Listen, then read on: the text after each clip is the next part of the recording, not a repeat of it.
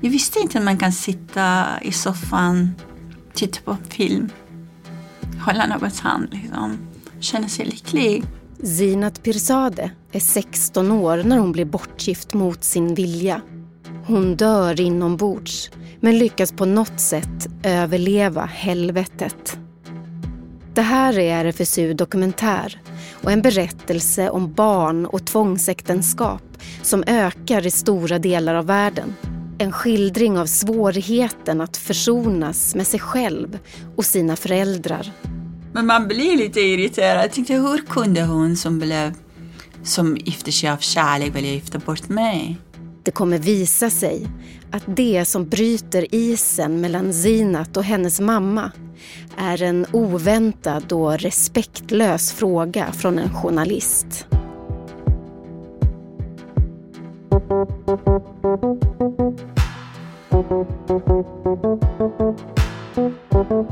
RFSU Dokumentär. En podd om kamp, flykt och sexuella rättigheter. Med en korg full av fika och ett brett leende möter komikern, skådespelaren, författaren, föreläsaren och aktivisten Zinat Pirzadeh upp utanför sitt kontor. Zinat är djupt engagerad i arbetet att stoppa barn- och tvångsäktenskap och vårt samtal börjar därför just där, i hennes egen erfarenhet av att bli bortgift. Och han såg väldigt trevlig ut, han var en vacker man. Det underlättade lite bortgiftet på något sätt. Men det som man inte visste var alla hans problem. Och sen var det så här att jag var också ganska mycket förälskad i grannpojken. Så man ska inte berätta sånt för någon. Speciellt för den man ska bli bortgift med. Så han började med misstänksamhet och ganska mycket stress. Jag visste några dagar innan att jag ska bli bortgift i alla fall. Men det var också normalt, för alla blev det. Det är först i Sverige jag började fatta, oj då jag blev bortgift. Det var tvångsäktenskap. Jag visste inte innan. Det var normalt. Det är så konstigt. Jag trodde liksom jag var vuxen och jag blev gift som man blev gift. Men jag blev olycklig för jag har haft otur. Det är det också. Man ser olika på det än andra länder. För att killen kommer och friar och så sitter tjejen och killen och pratar. Alltså ofta ser föräldrarna liksom, ser inte att de har tvingat den till det här. Zinat föds 1967 i Sari, en mytomspunnen stad med 1000-åriga anor som ligger vid Kaspiska havet i norra Iran. Idag bor här 300 000 invånare och staden är känd för 3 saker. Sin otroliga grönska, de många apelsinodlingarna och flertalet framgångsrika brottare. En av dem är Zinats pappa som ofta är iväg på brottarturnéer när hon växer upp. Han är den enda pappan som låter sin unga dotter följa med till träningslokalen och Zinat får egna redskap som hon målar rosa och klistrar guldstjärnor på. 1979 genomförs den iranska revolutionen och stora ayatollan Khomeini tar över makten och inför islamsk republik. Ganska snart förlorar Zinats familj hela sin förmögenhet och släktingar och vänner fängslas, torteras och avrättas. Sharia-lagar råder och kvinnor tvingas bära den typ av slöja som heter chador, som täcker håret och kroppen men inte ansiktet. På stranden dit Zinat älskar att åka och bada byggs en hög mur långt ut i havet för att skilja badande kvinnor och män från varandra. Och familjens strandutflykter blir allt färre. 1980 attackeras Iran av grannlandet Irak under ledning av Saddam Hussein som vill utnyttja kaoset efter revolutionen. Och ett krig som ska komma att vara i 8 år bryter ut. Zinat går nu på högstadiet och gör en skoltidning om kvinnors rättigheter tillsammans med några klasskamrater. Efter ett tag fastnar de på säkerhetspolisens radar och Zinat arresteras. Hon är skräckslagen och går med på kravet att lägga ner tidningen. När hennes nära vän vägrar säga att de gjort något fel släpas hon skrikande iväg av vakterna. En kort tid efter ser Zinat hennes namn på en lista över avrättade. Hon blev 15 år. 1983 är köerna till stadens brödbodar långa. Zinat fyller 16, blir djupt förälskad och träffar en kille i smyg. Hennes 5 bröder kontrollerar varje steg hon tar och när kärleksparet väl avslöjas går allt i en rasande fart. Brottardottern, klätterflickan, stridssystern Zinat ska tuktas. I en alldeles för stor och pärlbeströdd brudklänning, så tung att hon knappt orkar bära upp den, och med nylonstrumpor instoppade i BH:n, gifts den 16-åriga Zinat bort med en man som är krigsveteran och några år äldre än henne. Jag har väldigt mycket empati och medkännande för honom idag. För han hade varit i krig, han mådde väldigt dålig och han försökte självmedicinera för att ta bort smärtan med droger. Och familjen trodde att om han gifter sig han blir bra. Det var någon som hade sagt till dem att det var en kille sådär, han gifter sig, han blir bra. Och då var jag hans medicin och han hade sett mig från balkongen och tyckte att jag var vacker och sånt där. Så tyckte han att henne ska jag kunna gifta mig. Och min familj hade bråttom till Sverige, så var första bästa till kvarn. Så var lite sorgligt när man tänker, för att jag har haft ett fint barndom. Jag har vuxit upp med min brottarpappa, jag brottas med mina brorsor. Jag satt högst på träden när vi tävlade. Jag tävlade med mina brorsor, jag ville vara bäst. Och så var det väldigt märkligt att plötsligt bli bortgift och övergiven, för att de åkte direkt till Sverige, så var man bortgift, övergiven, lämnade Kaspiska havet, var i Teheran. Inga vänner, inga bekanta. Totalt i den här mannens våld. Zinat tvingas flytta med sin make till Teheran, 30 mil bort från sin hemstad, familj, släkt och alla vänner. Dessutom flyr hennes föräldrar till Sverige kort efter vigseln. Det är egentligen deras sedan länge planerade landsflykt som är grundorsaken till att de tar beslutet att gifta bort sin enda dotter. Föräldrarna lyckas nämligen bara få visum till sig själva och inte till något av sina barn. Det här är väldigt komplext, det här med bortgifte. Och det behövs enormt mycket förståelse för att sätta sig i kontext och förstå vad det handlar om. Mina föräldrar var på väg till Sverige och det fanns ingen möjlighet att ta mig med. Så de försökte ge mig ett bra liv innan de lämnade Iran för Sverige. Och så hade de hört att tjejerna i Sverige, de lever ett fantastiskt fritt liv och de var lite rädda att ta med mig hit. De vill inte att jag ska sätta familjens heder under frågetecken. Mina föräldrar visste inte att det äktenskapet ska gå så illa. De hade ändå valt en snygg ung man till mig. Jag blev inte bortgift med en gammal farbror som många av mina bekanta blev det. Men i Iran, vi har inte så mycket bortgifte jämfört med många andra länder. Och ofta förekommer i mindre städer. Men mina föräldrar hade de ville fly till Sverige. Det var det som var lite motorn, att det var så bråttom. Men jag älskar mina föräldrar. Jag har aldrig slutat älska dem. Även i det värsta. Det är det som är det hemska. Med att kärleken till ens föräldrar är så stark. Hur påverkar det en mentalt att tvingas leva med en person som man inte själv har valt och en person som inte heller har valt en själv? Vad gör det med en? Men det kan hända att ofta killarna har sett en och tycker att henne vill jag ha som fru. Så har de lite lättare än flickan. Man blir deprimerad, man dör inombords. Det var tänkt att vara ständigt utsatt för våldtäkt. Man flyttar ur sin kropp för att överleva. Det här är fruktansvärt. Det handlade inte om man var myndig eller omyndig för att gifta sig. Det handlade om att det var emot min vilja. Och konsekvenserna av det har förföljt mig och förföljer mig även idag. För att det har liksom format ens relation dels till sig själv och sin egen kropp och dels till det motsatta könet.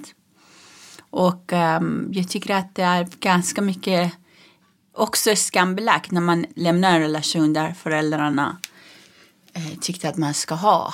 Så det tar lite lång tid att man försonas både med sina föräldrar, med sig själv och med konsekvenserna. Det som är också ganska tragiskt att vi flickorna som vi blev bortgifta, vi saknar sexuell kunskap. Och man vet inte vad som händer. Och samtidigt måste man påvisa att man är oskuld, man är orörd. Och det ska vara blod på madrassen för att visa upp allt möjligt efter första natten. För att bevisa att man är oskuld. Och den där med oskulden som har spåkat hela vår barndom som man kunde bli av med så fort man rörde på sig. Och det är inte alla som liksom blöder vid första samlag. För att ofta tjejerna blöder för att kroppen är inte redo för att bli belägrad på något sätt. Och det är otroligt smärtsamt. Och de gör en illa. Och det är svårt att prata om det, men det är lite jättehemskt. Och vi ser också i dagens i Sverige många föräldrar tillåter inte att flickorna får vara med i sexualundervisningen. Vilket det drabbar ungdomarna för att de är nyfikna, man blir kär, plötsligt man hamnar i ett läge, även man inte vill berätta för familjen. Och det blir ännu värre för att deras referensramar blir typ porr på nätet. Så förlorar man den där omheten, närheten, det sunda ungdomskärleken, betydelse av beröring och så blir det liksom så kategoriserat. Det blir så jättefel. Jag försökte liksom prata med föräldrar, ni måste tillåta dem att vara med. För att det kommer vara mycket bättre än ni tror liksom. Och de bara, nej, sitter en svensk kvinna med banan och kondom. Vissa kondom, vissa banan till min dotter. Alltså jag vill inte låta så här med enorm brytning för vissa. Men jag vill också att det ska vara lite roligt det där. Vi bryter, det är lite fakta. Men hur var det? Hur kände du att det har påverkat din sexualitet till exempel? Ja men herregud, jag har haft väldigt svårt med min egen kropp. Fast man har liksom lämnat det äktenskap med ett barn. Ändå visste jag ingenting om min kropp. Jag visste inte att man kan faktiskt njuta av att vara med någon. Man kan känna glädjen av närhet. Man kan längta efter någon. Och det är väldigt sorgligt för att det tog många av mina år. Där man hade en kropp som man vill gärna. Idag tycker jag, shit, jag borde verkligen visat upp mig mer. Men nu när man är liksom en vuxen kvinna, mogen kvinna. Nu kan jag min kropp. Men jag tycker att det känns som att min kropp har varit kidnappad. Även om jag har varit i Sverige. Även om jag hade lämnat äktenskapet. Men jag var inte fri. Jag menar, jag visste inte att man kan sitta i soffan, titta på en film, hålla någons hand liksom, känna sig lycklig. Det känns lite sorgligt det här. Men det är inte alla som blir bortgifta som blir olyckliga. Jag har liksom levande exempel i mina vänkrets som tyder på tvärtom att de hittat den sanna kärleken där. Det är lite som lotteri eller blixten. Det är inte så många som vinner eller träffas av blixten. Men jag har varit ganska envis och romantiker i grunden. Och hur tog du dig ut ur detta? Och varför tror du att just du klarade det? Jag vet inte om jag har klarat det. Om man tittar på mitt liv och relationer jag har haft. Liksom, jag har sökt mig till våldsamma män. Jag har sökt mig till relationer där jag blivit illa behandlad. Alltså man blir märkt för livet. Jag menar man måste nästan ibland också kliva ur sig själv för att titta. Vad fan håller jag på med? Så jag tror inte att någon egentligen överlever varken krig eller våldtäkt. Eller man dör någonstans. Det är som att man måste vara som fågel Phoenix. Att man måste återupplivas och leva med sina skador och skavanker. Så ser jag på det. Den idag 50-åriga Zinat vill inte gå in på några detaljer i hur det gick till när hennes tonåriga jag tvingades gifta sig och hur det äktenskapet var. Hon blir gravid ganska snabbt efter vigseln och i takt med att magen växer blir hennes man lite mer varsam och omtänksam. Samtidigt som flyglarmet går över Teheran föder Zinat, nu 18 år, en pojke på ett sjukhus med fönsterrutor som är övertejpade för att stå emot tryckvågorna från bombningarna. 2 år senare ansöker hon om skilsmässa, trots att hennes makes kusin blivit dödad när hon gjort samma sak. Men tillvaron i Teheran är outhärdlig. Zinat bestämmer sig för att fly till sina föräldrar i Sverige. Det var en oerhört fruktansvärd dag. Jag trodde liksom att efter att han var så missnöjd med mig och allting. Jag trodde att jag kanske inte kommer att ens överleva dagen. Han lämnade lägenheten. Han hade träffat en annan kvinna. Som var äldre än honom, men han var väldigt lycklig med henne. Och det var ganska konstigt för hon kom och faktiskt bankade på fördörren då. För att se mig. Det var jättekonstigt. Hon sa vem hon var. Hon verkade tuff. Jag var inte alls lika tuff som henne. Ibland jag tänker liksom, vilken tuff kvinna. Jag kanske också borde ha dejtat henne istället och rymt. Tänkte jag. Men hur som haver. Jag tittade igenom fönstret.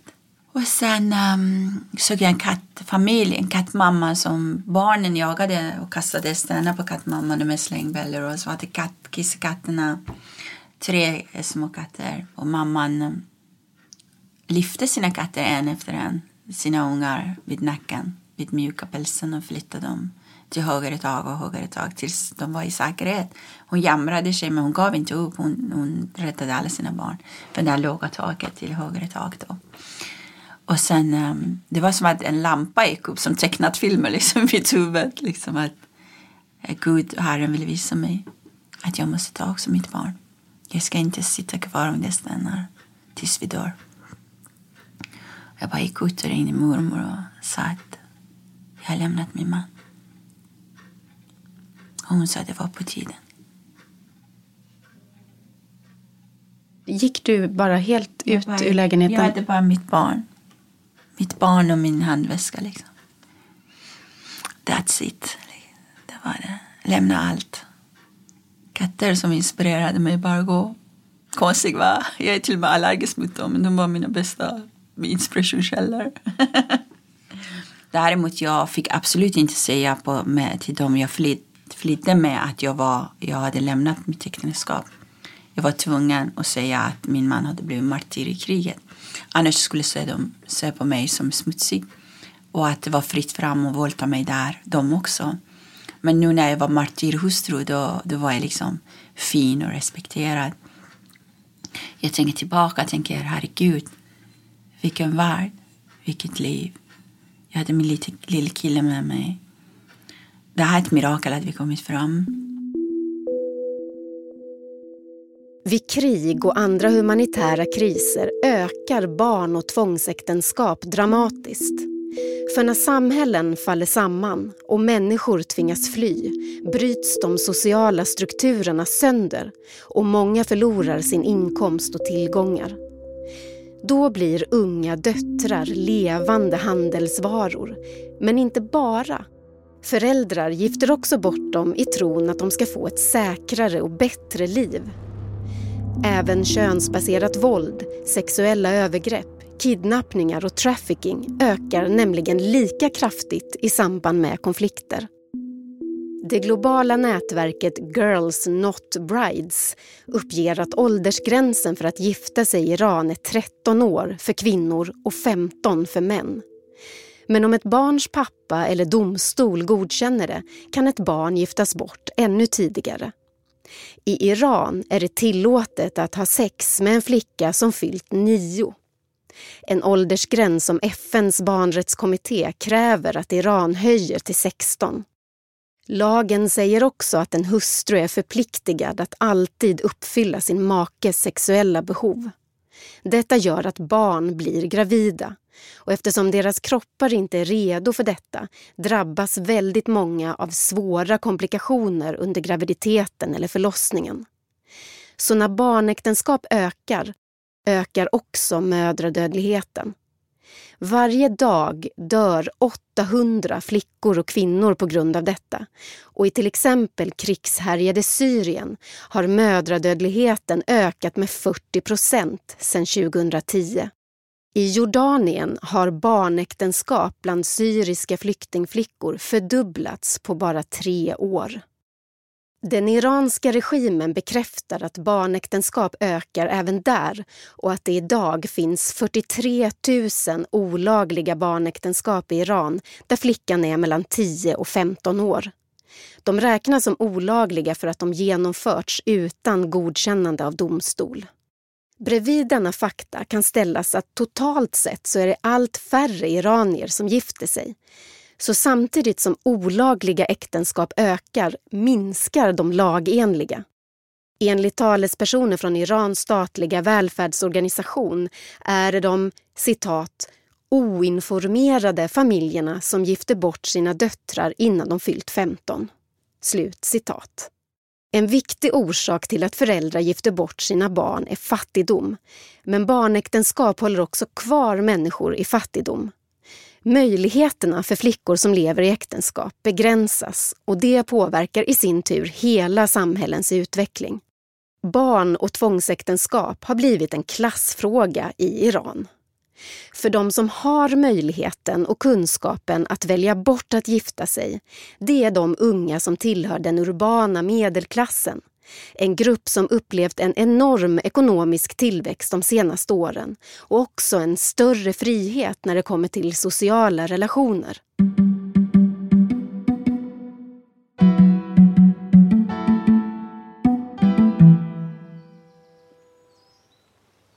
Utanför fönstret i Zinats arbetslokal i Hägersten skiner solen från en knallblå himmel.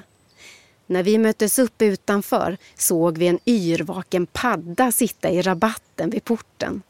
Det är en av de där riktigt varma första vårdagarna då naturen knakar av växtverk. Zinat dukar upp med te, torkad frukt, nötter och choklad. Jag frågar om hon och hennes dåvarande man kunde prata med varandra om sin situation. Om det faktum att de levde tillsammans under tvång. Att Zinat ständigt utsattes för våld. Att hennes man, som var krigsskadad, inte klarade av att försörja dem.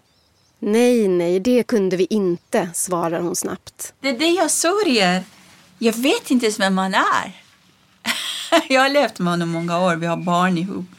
Vi har aldrig kommunicerat. Vi har liksom hatat varandra.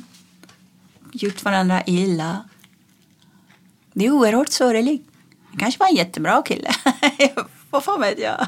Han var så enormt irriterad för mig som inte älskade honom tillbaka. Och han hade sina egna demoner. Så att det blev ohållbart och ganska mycket sorg, ganska mycket våld och ganska mycket saker. Jag sörjer att han fick aldrig lära känna sin fantastiska pojke som jag har med mig. Som jag var tvungen att fly med honom för han var inte kapabel att ta hand om honom. Hans mamma hjälpte mig att ta med min pojke. Jag är henne evigt tacksam. Det var så oerhört generös av henne. Hon hjälpte er att fly menar du? Eller? Nej, han hjälpte mig och hon hjälpte mig att ha min pojke med mig. För att när man begär skilsmässa, pojken är i mannens förvar från dag ett. Jag har begärt skilsmässan redan i Iran. Så att min pojke var hos hans föräldrar en litet tag tills jag vädjade till mamman och sa mamma ska ta med honom. Hon var väldigt, väldigt snäll. Jag vet inte hur jag ska kunna tacka henne. Men kunde ni prata då om din situation i det här i äktenskapet? Mamma sa till mig att hon är ledsen och hon trodde att vi ska ha det bättre. För hon ville också att pojkarna ska vara lyckliga. Det var ju hennes älsklingpojk ju. Och hon hade blivit bortgift själv när hon var kanske 13 eller 12 år. Så för henne var det där med normalisering är otroligt hemskt alltså. För det som anses bli normalt kan vara fruktansvärda saker. Så för henne var jag till och med liksom ganska gammal för att det blev bort. Men jag minns henne med värme och kärlek. Men är det så för de flesta i den här situationen att det finns inte riktigt någon att prata med om man har det helt fruktansvärt då i det här äktenskapet? Ja. Jag kan inte se mig själv som mall för alla. Det måste finnas. Jag har träffat några dagar sedan några av mina vänner. Och vi satt och pratade med varandra. Och en av mina vänner har precis kommit från Iran som en gudabenådad konstnärinna som har skilt sig. Och är här nu. Men vi satt och pratade om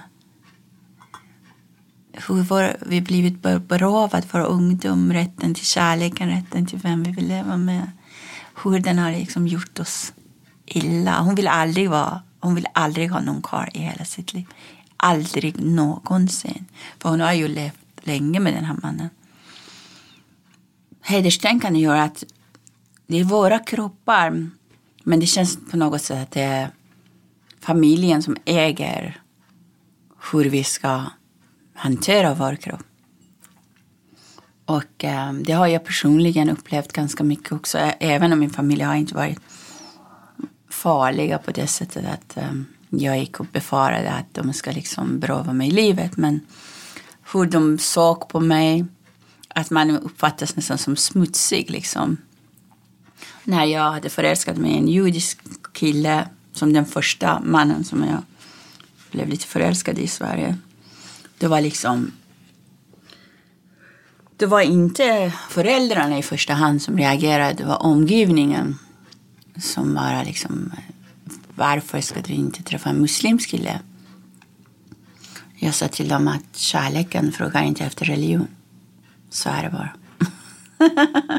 Men det här som du pratade om förut, att det normaliseras, till exempel tvångsäktenskap. Hur tror du att det fungerar? Alltså hur tänker äldre kvinnor som har varit med om samma sak? Det här gäller ju till exempel även för könsstympning ofta. Mm. Att mamman är könsstympad och tycker att dottern också ska bli det. Och att det är en fruktansvärd smärta och ett övergrepp man går igenom. Men ändå tycker man att... hur tror du att... Liksom, hur blir det logiskt i deras huvuden? Men det är inte heller så märkligt, du vet. Det är många som har varit offer, kan själva bli förövare. Jo, men jag undrar bara just om man funderar på det inom sig själv. Jag tycker ganska mycket av det som inte fungerar och så gör att hederskultur hänger kvar handlar om brist på kommunikation och information. Det är inte så ofta man har kunnat liksom få gehör för det smärta man bär eller kunnat ventilera sina känslor eller kunnat liksom sätta ord på vad man känner. Snarare blir tvärtom. Om jag har överlevt det, om det har gått bra för mig, så måste väl göra det för min dotter också. Det var väl inte så farligt. Ofta är det förnekelsen som är boven. Men fick det följder för din man också att du tog ut skilsmässa och flydde landet? Var det någonting som drabbade honom? Det vet jag inte. Jag vet inte om han blev drabbad eller glad eller vad som hände. Han hade så mycket egna problem så det var kanske inte läge för att tänka på det. Men det är klart det är tufft. Det var också hans lillkille.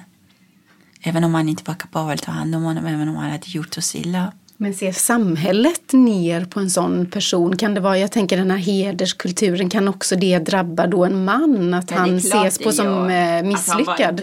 Han var inte tillräckligt tufft för att kunna tämja och tukta mig. Liksom. Såklart det är så. Det har varit säkerligen väldigt jobbigt för honom. Jag ber om ursäkt till honom för det. Men vi hade inget val.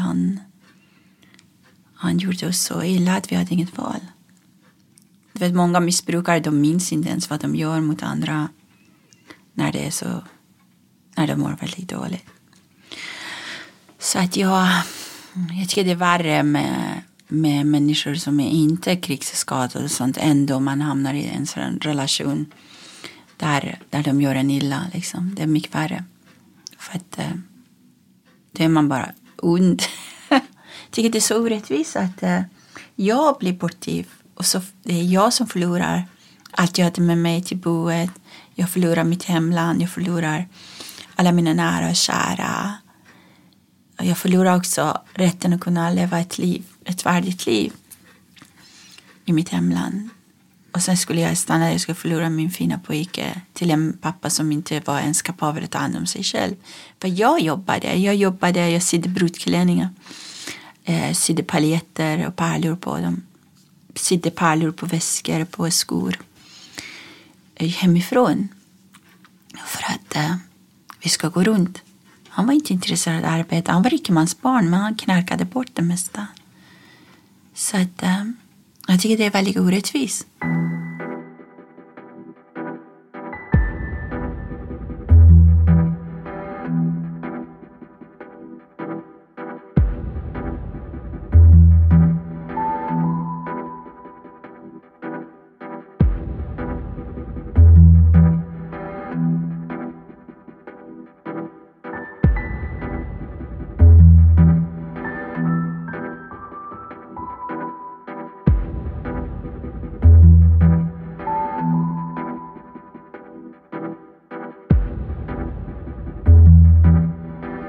Sen kom du till Sverige.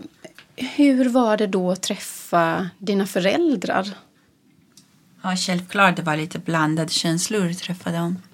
Det var så mycket jag ville säga till dem, men jag vågade inte. Min mamma var otroligt sträng när vi var barn. Det är först på senare tid vi har pratats vid. Och det är så sorgligt, nu är de så gamla. Och man vet inte hur länge man får lov att ha dem i sitt liv. Men jag är glad att vi har försonats. Att jag framförallt försonats med mig själv. Det är ännu viktigare. Om man inte försonat med sig själv, man kan inte försona med någon annan. Men hur går det ens? Alltså hur ser processen ut? Hur till exempel... Jag kan inte rita någon statistikkarta eller mall till dig. Det tar sin tid. Det tog väldigt lång tid för mig.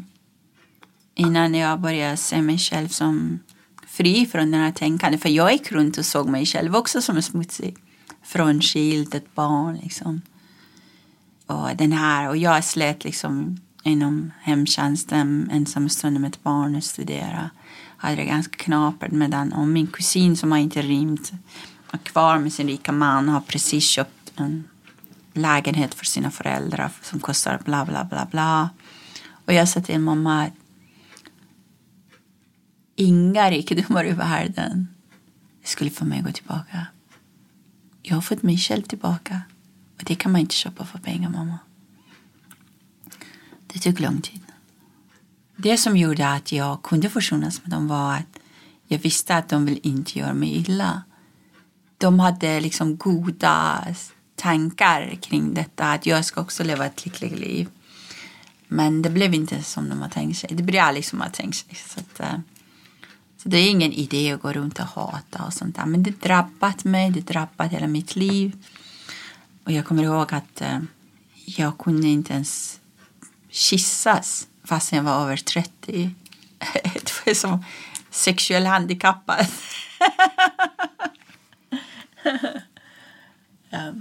Ja, men det tog sin tid. Har du kunnat prata med din mamma eller din pappa om deras relation? Kära. Det är så jävla orättvist. De var kära, de har liksom rymt. De skulle rymma och gifta sig. Och det var, alltså, de skrev kärleksbrev. Och mamma väntar tills pappa ska göra lumpen. Och de är lika gamla. Pappa är 10 dagar äldre. Och de är fortfarande gulligullar. Och de har varit gifta fan med i 63 år. Fortfarande bara gullig. Jag bara, vad fan. Förlåt, jag ska inte svära. Men man blir lite irriterad. Jag tänkte, hur kunde hon som gifte sig av kärlek vilja gifta bort mig? Och så sa hon att hon hade gjort så mycket uppoffringar för hon hade valt gubben själv. Så hon tyckte att jag ska slippa dem. För att då är man liksom, man har lite större frihet. Jag sa nej, då har du gjort fel kalkyl. Det stämmer inte. Hon bad mig om ursäkt. Och ganska nyligen var en journalist var där och hos oss. Som var lite sån här, ganska märkligt var det. För att Amelia Adam hörde av sig till mig och sa att jag ska bli intervjuad. Och min mamma ska vara med. Jag pratade så mycket med mamma och övertalade. Och Elisabeth Olsson Wallin har tagit en bedårande bild på mig och mamma och min dotter. Och så kommer den här journalisten som var där, en kvinna, som vänder sig till mamma och säger: har ni verkligen gift bort henne eller det här är en påhitt? Alltså, otroligt konstigt. Men samtidigt tänkte jag kanske den tanken slår fort när man ser mig sitta i rutan, makead och med blommor i håret. Och så utstrålar jag en sorts självständighet. Och så kanske det är svårt att tro att man kan gifta bort den där lilla tjejen som sitter där. Men jag tyckte att frågan var både spännande och väldigt respektlös. Spännande men respektlös fråga. Och så mamma förklarade med bruten svenska att hon är så ledsen att det blev så. Att hon ångrade. Och jag tyckte det var ganska skönt att hon bad mig om ursäkt. Så tänkte jag att det kanske var bra att journalisten ställde frågan. Mamma var tvungen med mig om ursäkt till slut. Men du menar att det var då det hände? Att du fick ursäkten? Ja, ursäkten kom där och så pratades vi. Det var lite sådär att den bröt lite isen. Även det var otroligt respektlös fråga. Men det hjälpte oss på traven. Så det är säkert många som tänker så här: blev hon verkligen bortgift eller? Iranier, vi blir inte bortgifta. Det sa till och med iranskor. För alla utgår från sig själv. Men vi är 90 miljoner. Alla är inte likadana. Iran är idag i praktiken en religiös diktatur eftersom islams lagar fortfarande utgör grunden för all lagstiftning och prästerskapet har den avgörande makten. Bland annat över vilka som får lov att kandidera till parlamentet vid val. Så även om politikerna är folkvalda så är det bara de som faller det så kallade väktarrådet i smaken som det går att rösta på. Idag styrs Iran ytterst av ayatollan Ali Khomeini som är landets högsta ledare. En position man innehar på livstid. All opposition och anti-islamska aktiviteter slås ner och aktivister tystas med allt från böter och fängelse till tortyr, spöstraff, stening och avrättning. 2014 förbjuder ayatollan spridning av information om preventivmedel och inför fängelsestraff för den som uppmuntrar någon att till exempel äta p-piller. Frivillig sterilisering, som hittills varit ett vanligt sätt att skydda sig mot oönskade graviditeter i Iran, förbjuds också. 2015 förbjuds den feministiska tidningen Dagens kvinnor för att ha publicerat ett reportage om en ökande trend i Iran. Kärlekspar som bor tillsammans utan att vara gifta. Eftersom kvinnor förlorar så enormt mycket på att gifta sig så är det som sagt allt färre som ingår äktenskap och skaffar barn. Därför vill de styrande nu tvinga fram en babyboom i Iran. Och som ett av många försök att få kvinnor att stanna hemma och föda barn blir det 2016 förbjudet för kvinnor att cykla offentligt. Hashtaggen Iranian Women Love Cycling och foton på kvinnor som cyklar sprids som en löpeld i sociala medier och cykelprotester uppstår i flera städer. Men det blåser också demokratiska vindar och vid valet 2016 väljs 17 kvinnor in i parlamentet. Ett rekord i Irans historia. Och antalet icke-konservativa ledamöter blir det högsta på 10 år. Samtidigt rapporteras dock att många av dem som jobbat med kampanjen för att få in fler kvinnor i parlamentet frihetsberövas, hotas, utsätts för tortyrliknande förhör och fängslas. Parallellt med att Khomeini skickar ut hela 7000 ordningspoliser i Teheran för att se till att kvinnor täcker sig, hyser reformisterna hopp om att kunna genomföra sociala och politiska reformer. Det talas om att den feministiska rörelsen är starkare än någonsin. Hela 60% av studenterna på Irans universitet är kvinnor. Och tack vare internets framväxt och redan nämnda sociala medier sprids kunskap om kvinnors situation och mänskliga rättigheter. Och det finns fantastiska människor som gör såna här videos, spelar in och skickar ut med livet som insats. Det är något stort på gång. Och jag är så stolt över dem. Jag är sorry att jag kan inte återvända till Iran. Har du kontakt med aktivister i Iran? Det har förekommit att de har hört av sig till mig. Och jag är med en del Facebook-sidor och visar mitt stöd. Och jag satt också och funderade att göra olika videoklipp på persiska. Där man berättar om jämställdhet. Jag satt och tänkte om jag ska till och med bjuda in Katarina Janouch och prata om orgasm. Så jag har lite funderingar hur kan man liksom vara med den här revolutionen i Iran även när man är här. Det pågår tyst revolution i Iran. Tack vare internet man kan faktiskt hitta fler likasinnade. Man filmar också när man slår tjejerna för att de inte klär sig som en muslimsk kvinna ska vara klädd. Vad sa du, de filmar när de blir attackerade av moralpoliserna. Jag kan visa dig sen efter det här. Och sen finns tjejer som berättar hur de har det. De berättar också hur det var, vad har hänt med dem när de var i fängelset. Det är otroligt mycket information. Så att jag funderade, kanske jag ska sätta svensk text på dem. Eller hur? Har du din mobil? Ska vi ta min?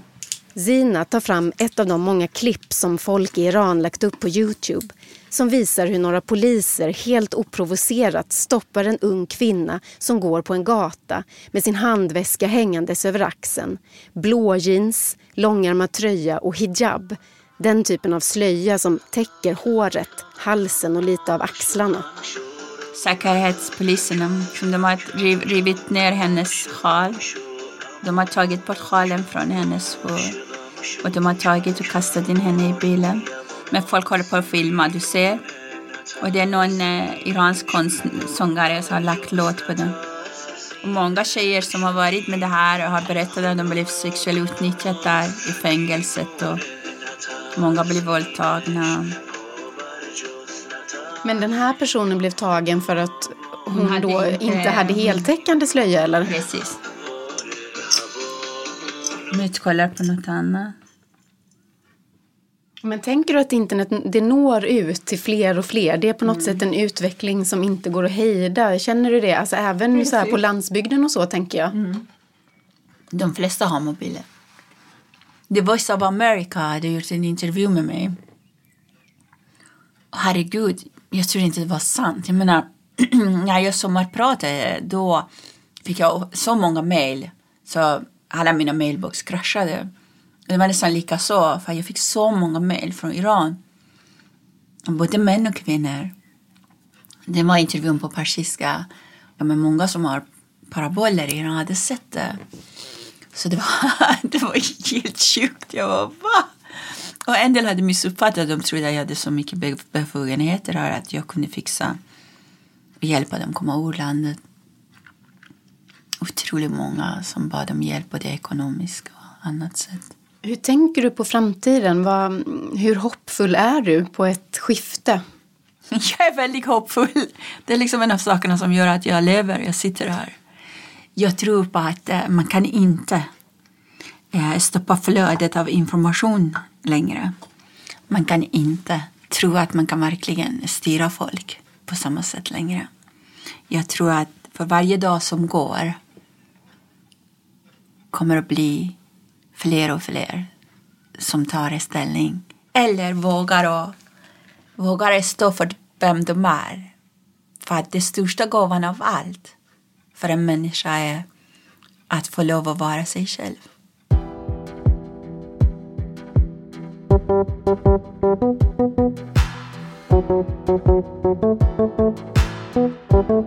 Du har hört RFSU Dokumentär, en podd om kamp, flykt och sexuella rättigheter med Zinat Pirzadeh. Delar av berättelsen om Zinas liv i Iran är tagna från hennes bok Fjäril i koppel, utgiven på Piratförlaget 2011. Reporter och producent var Malin Holgersson. Exekutiv producent Rasmus Malm på RFSU. RFSU Dokumentär görs av produktionsbolaget Filt Hinterland för RFSU. RFSU kämpar sida vid sida med modiga aktivister i länder som Kambodja, Kenya, Bolivia och Bangladesh för allas rätt att bestämma över sin kropp och sin sexualitet. Vi behöver vara ännu fler som vågar ta ställning. Bli medlem, ge en gåva eller läs mer på rfsu.se.